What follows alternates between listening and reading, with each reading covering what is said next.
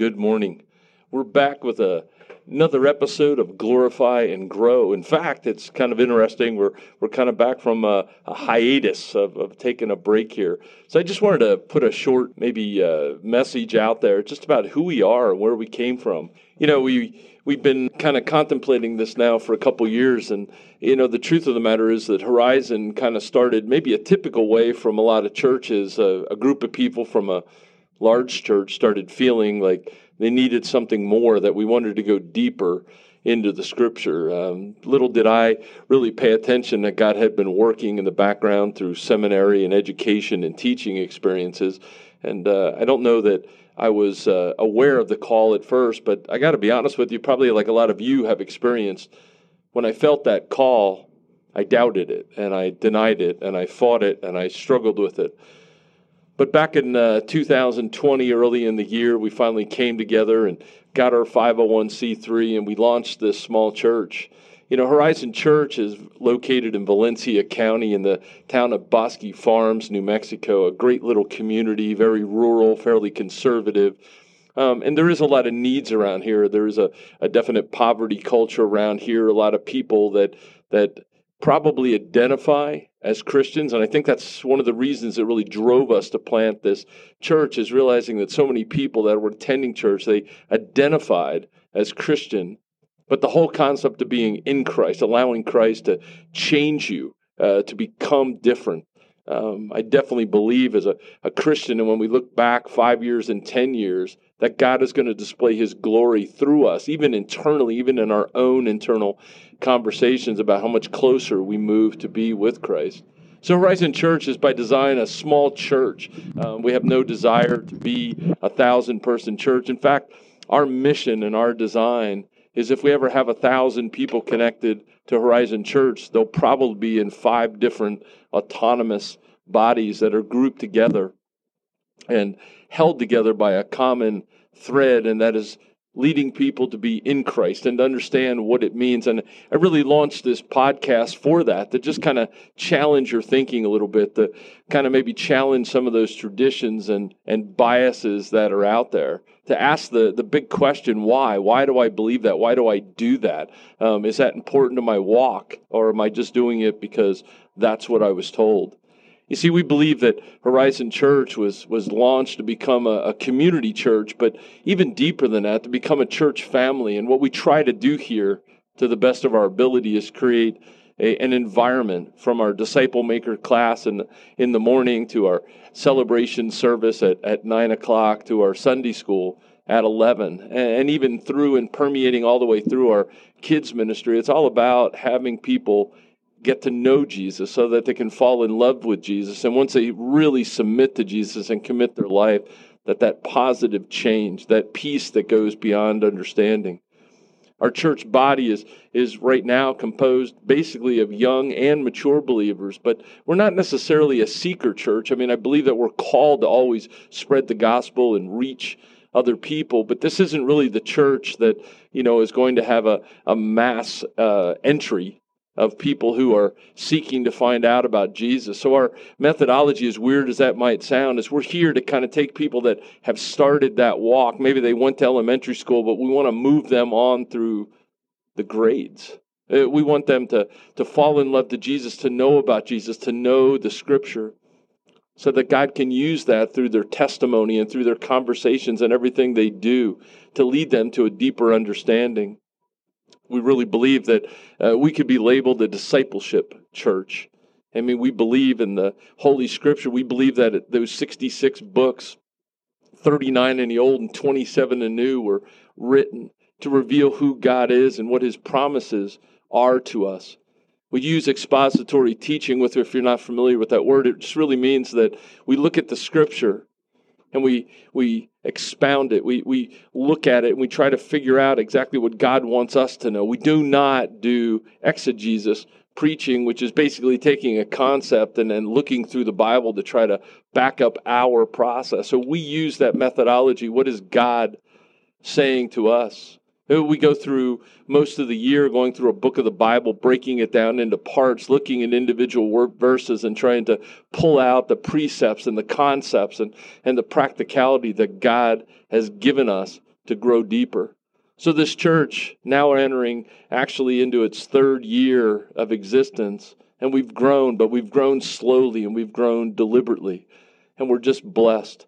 I mean, we're an odd church today. We believe that a church shouldn't have debt, that we can totally rely on the providence of God, that God sends people, moves their hearts to give and to contribute to our ministry here. Last week, I was at a Southern Baptist convention, and I think one of the things I most took away from there was a simple statement. If your church ceased to exist today, would anybody in the community notice? And I probably honestly would tell you right now, other than 50, 100, 150 people, that we may not be there. Through this COVID thing, we've taken an approach to not have signs up and not market and not get out there, not treat it like a regular business, but just do everything we can with who God has given us.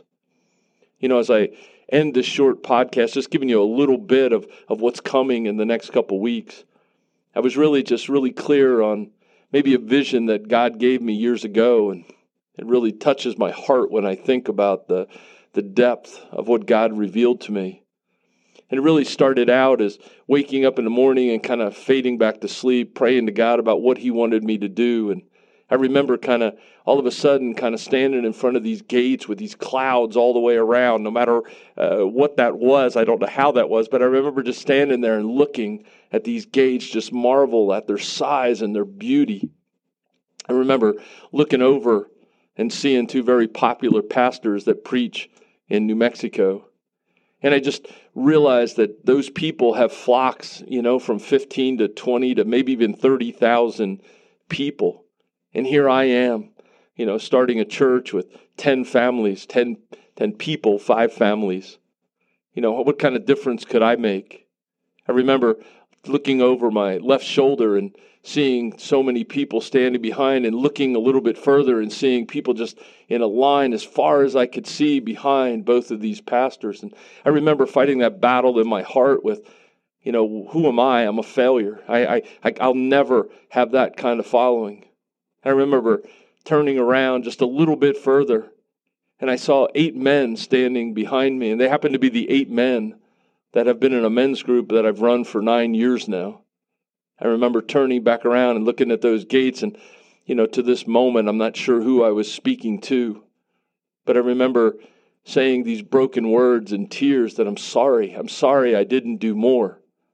And with the most loving voice I ever heard in my life, He said to me that those 8 people were who He gave me. It's not a matter of how long my line is, but how deep Christ is in each one of those men. And it kind of gave me my vision for today. You see, at this church, we're a little crazy in the sense that we don't take roll every week. I can't tell you exactly how many people were in each service. It's not about the numbers to me. It's about multiplication.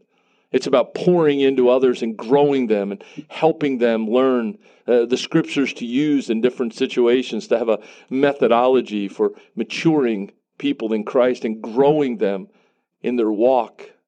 We came up with our vision statement, and that is to glorify God by growing others in Christ. We really strive to plant a small network of churches that are joined together with that unity in Christ, that they're autonomous in their corporate organization, but they have a heart and a mind and a mission to multiply. We really locally here have a short-term goal of putting a coffee shop here. And I think we're probably still wrestling whether we're going to charge money for the coffee or just offer free coffee to let people come in and have a place to connect. We realize in the world today that the church can be so Sunday-oriented that we can go there for an hour and get our check mark with God and then move on. But for us here, our mission is to make Christ part of you 24/7, 365, that everything you do. In fact, a couple weeks ago in a sermon, I was relating that most Christians would proclaim that Jesus needs to be the first thing in their life. And in their priorities, they understand that they're working towards putting God first. But I looked at the practicality of that, and I realized that there's a lot of things I can put number 1, but I can spend an awful lot of time in 2 through 10, or maybe you're a little bit like me, maybe it's 50 through 55 of my important missions that day. But I put a pie chart up on the wall. And if you think of a pie, that circle into those triangular pieces, I realized that what God was really calling us to do is make him the center of that pie. That no matter how many slices you have, your family, your work, your ministry, your soccer practices, whatever that is in your life, that God needs to be the first bite in every piece of that pie. And that's the mission that this church has. We developed some core values here at this church that we believe that God's calling every Christian to believe. We believe that we need to stand on the power of Scripture, that God has given us 66 books to be the complete revelation, that it's our study and dedication and submitting to teaching, submitting to the interpretation of the Holy Spirit that needs to be the driver in our life. As I mentioned before, one of our missions is to not make Sunday Christians. We understand that a young Christian may even struggle to become the habit of coming to church on Sundays. But we send the message here that that's not enough. That the message is 24/7, 365. That being in Christ requires us to continually change and to grow closer to Christ. That by the time God calls us home, there's little difference between the way we operate and He does. We believe that there's a sin nature, but that sin nature is being reduced every day by the love and the grace, the forgiveness, and the power of Christ through us. And that power is translated to us as a commitment to submitting to Him as our Lord and not just our Savior. You see, most of us, if we really think about it, we love the fact that we have the get out of hell free card. But we forget about the glory of heaven that we have being in Jesus Christ. That our peace that goes beyond understanding, that our operations in everyday life, no matter what we're doing and where we are, have to come from His heart that's inside of us, that transformation that happens. And you're right, here we're a church just like other churches. We believe that you need solid biblical teaching from men who are more mature than you that you can pass on. But one of the things that we do here is me as the head pastor of this church, I don't believe that I have all the answers. We have a little joke around here, we need to go Berean on it. And what that means is the Bereans in the early church were known to hit a concept in life, and they would go back and they would search the Scriptures for it. That we come to this opening of this funnel, and there's all these options, there's all this space for interpretation, but we need to fight down through that triangle to come to the one point that matters to us. What would Jesus think? One of our core values at this church is keeping the filters of interpretation of everything that we do in our life aligned, that we always look at things biblically. Then, after we've determined that it's a biblical honoring basis or movement or practicality, that we move it to a history lens, and we look and we say, well, what has God revealed to us in the past that we can use to make a better decision today? And once we do those two things, when we get to that third one, that third one is finally that lens of culture. How do we apply those things? You see, we believe here that if we put culture first, then we end up twisting the Word of God. We know that God's Word says that we should never add or delete to His Word, but we've all been guilty of that. We've been guilty of misinterpreting Scripture, thinking that there's an asterisk somewhere on Scripture that might get us out of something we don't want to do. And ultimately, in the end, we believe that this church is the bride of Christ, that each Christian here that's in Christ will be married in a great ceremony many, many years or days from now, whenever God calls us back, that we get to be united with Him as one. And when the Bible says that a man and woman shall leave his mother and father and be joined together and become one, and what God has joined together, let no one separate. We look at that and we put a Christology on top of that. And we say, well, that's us. We need to make that covenant commitment to being part of Christ, to being betrothed to Him. That we're promised to Him, that we're His, we're labeled, we're called heirs to His kingdom. And that one day when we pass from this life to the next, we will be fully joined with Him in community. We believe that in a future after that God will come back and make a new heaven and a new earth, and we'll all be resurrected there in perfect bodies with no more tears and no more sorrow, no more guilt, No more harsh talking or rage or anger or any of those type of things. But we can walk perfectly in peace and joy. We also realize here at this church that that's a hard thing for some of us to get our head around because we live in a broken world. We say that. But the reality of it is that sin is knocking on our doorstep every day. That temptations come. But it's through Christ Jesus that we're strengthened in order to overcome all these things. So I thank you for listening to this short message today. And in the following weeks, we'll be breaking some of these tenets down. We'll probably be talking about the current series that we're teaching on right now. Currently, we're in the book of Colossians, learning how to practically live a holy life, one that honors God in everything we do, that we can take that house of ours that we've cleaned up for Him, a couple rooms, but that our whole house, our whole world is as close to spotless as we can make it, and that's the angst that we have. So we hope that this podcast, Glorify and Grow, can do exactly that we can glorify God our Father by growing others closer to Christ Jesus. It's in His name that we lift this up today. Amen.